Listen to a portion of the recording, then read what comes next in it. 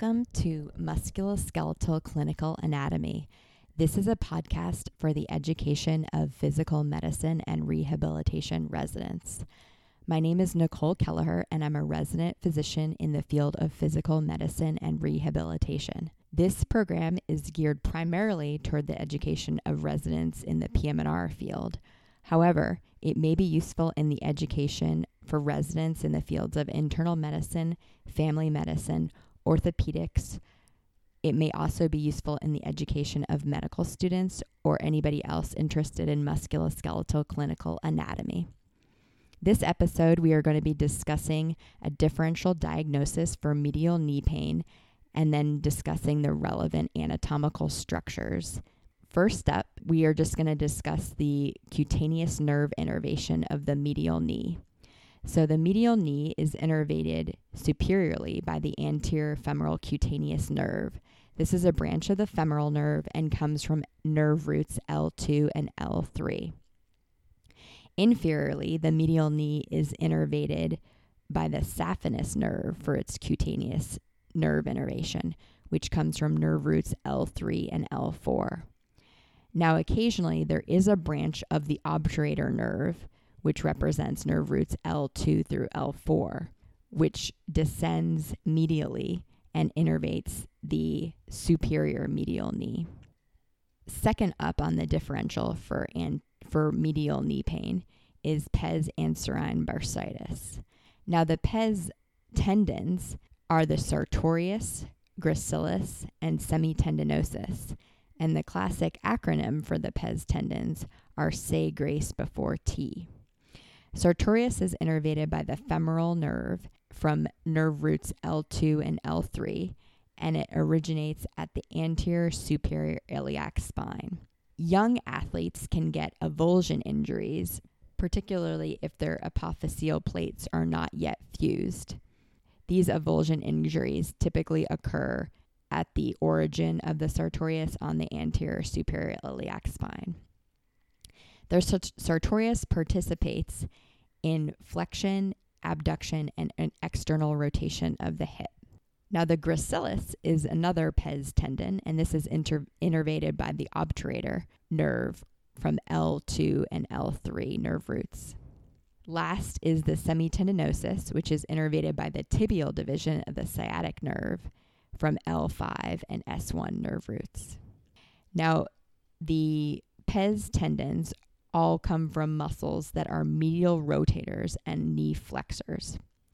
Other medial rotators of the knee include the semimembranosus, and other knee flexors of the knee include the long and short head of the biceps and the gastrocs. The pes anserine bursa specifically is located in between the pes tendons and the MCL. The pes tendons come and cover the MCL superficially near the insertion on the tibia. Other bursa that are important in the medial knee include the bursa in between semimembranosus and the tibia. This bursa is typically located more posteriorly than pes anserine bursitis and can be a very large bursa.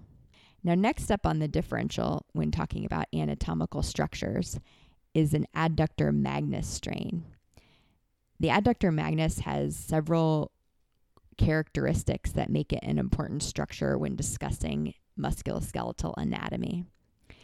The adductor magnus originates from the pubic rami and inserts on the linea aspera of the femur, as well as the adductor tubercle of the femur, which is just superior to the femoral condyle. There is a space in between where the adductor magnus inserts on the linea aspera and where it inserts on the adductor tubercle. This space creates what is called the adductor hiatus. And this adductor hiatus is important because this is where the vascular structures of the leg, namely the femoral artery and vein, pass from the anterior leg into the posterior leg and become the popliteal artery and vein. The popliteal artery and vein can be disrupted in supracondylar femur fractures. The popliteal artery supplies the knee joint and gives off the geniculate arteries. The geniculate arteries are 10 vessels that form a periarticular anastomosis around the knee.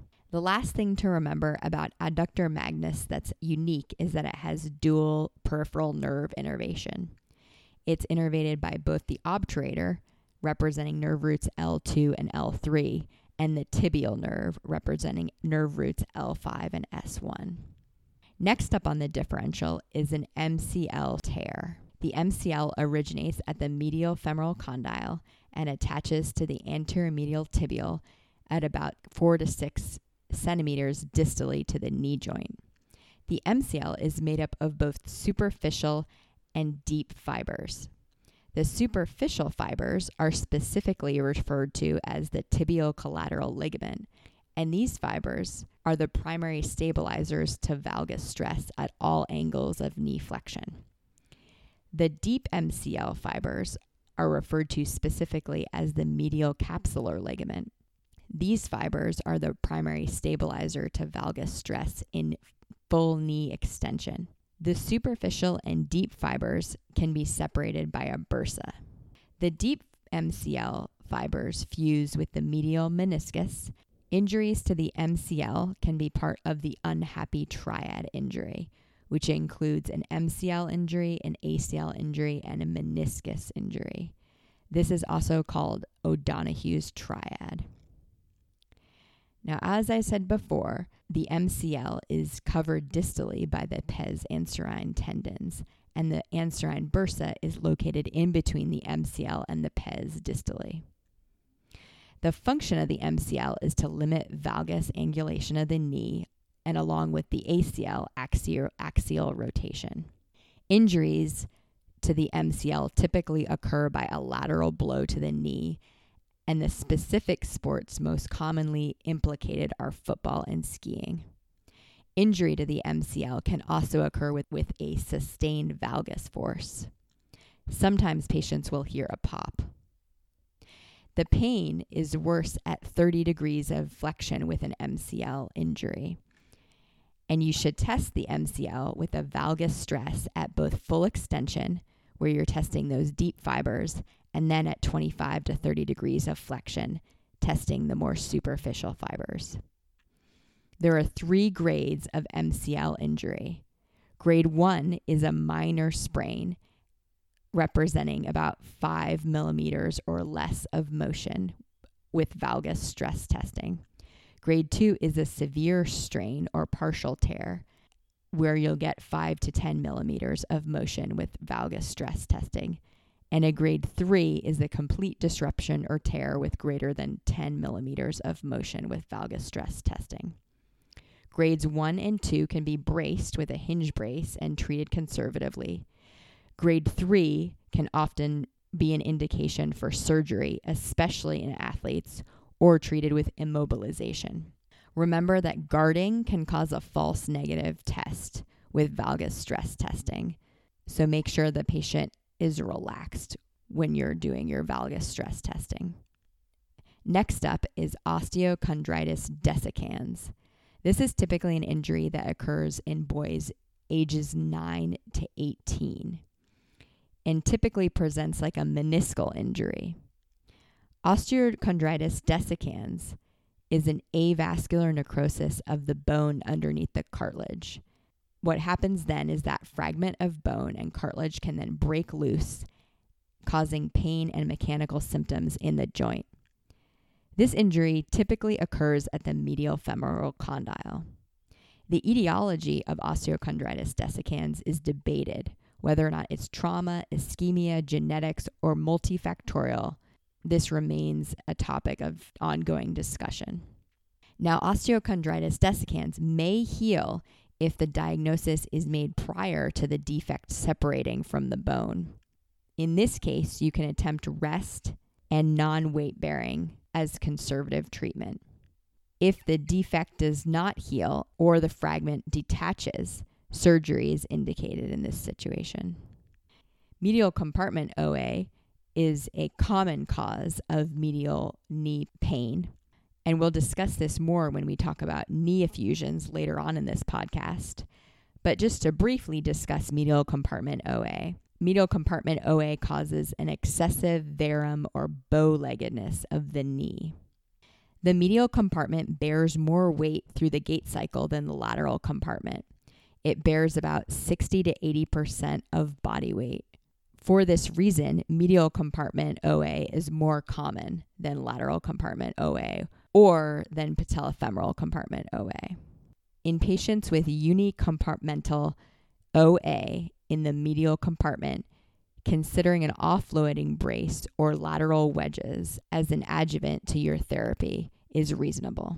The last topic of discussion that we are going to address for medial knee pain is medial meniscus tears. Now, medial meniscus tears typically occur in cutting sports such as football or soccer, where there is tibial rotation with partial knee flexion. This is in contrast to lateral meniscus injuries, which typically occur as a squatting injury, such as in wrestlers. These squatting injuries tend to occur with tibial rotation in full knee flexion. And that's a brief generalization about the differences in the mechanism of injury between medial and lateral meniscus tears. The medial meniscus is longer than the lateral meniscus. It's C-shaped, and as I said earlier, it attaches to the MCL fibers, as well as the outer circumference of the joint capsule. The posterior horn of the medial meniscus attaches to the tibial intercondylar area, but the rest of the meniscus is movable. The posterior horn of the medial meniscus is the most common site of meniscal injury. The medial meniscus is more fixed than the lateral meniscus due to its attachment with the MCL. And it's important to remember for meniscal tears that the outer 1/3 of meniscal tears have a reasonable blood supply and have the best potential for healing. If a meniscal tear is in the outer 1/3 of the meniscus, it's reasonable to consider repair versus typically a resection that would be indicated for meniscal injuries that occur in the inner 2/3, which are more avascular structures. Repairs have a much longer weight-bearing restriction period after surgery than resections. It is important to ask your patients if they have mechanical symptoms, particularly if you suspect a degenerative meniscal tear. Examples of mechanical symptoms are catching or locking. If a patient has a degenerative meniscal tear, surgery is typically not indicated unless the patient expresses a history of mechanical symptoms. Several of the tests employed in evaluation of the meniscus are the Bounce Home and the McMurray's. In the Bounce Home test, the knee is fully extended and the leg is held at the ankle. The knee is passively bounced up and down, and pain represents a positive test. McMurray's test is a test in which the knee is flexed along with the hip, and then the knee is extended with a valgus or varus stress being placed on the knee throughout the range of extension. A positive McMurray's represents pain or a click. That concludes our episode discussing medial knee pain and the relevant anatomical structures. I hope you join us next time when we talk about posterior knee pain and posterior knee anatomy. This podcast is not meant to represent medical advice. It is not meant to establish any standards of care, and it is not meant to be used in any testimony or in any legal capacity. Seek advice from your own physician if you have a medical problem.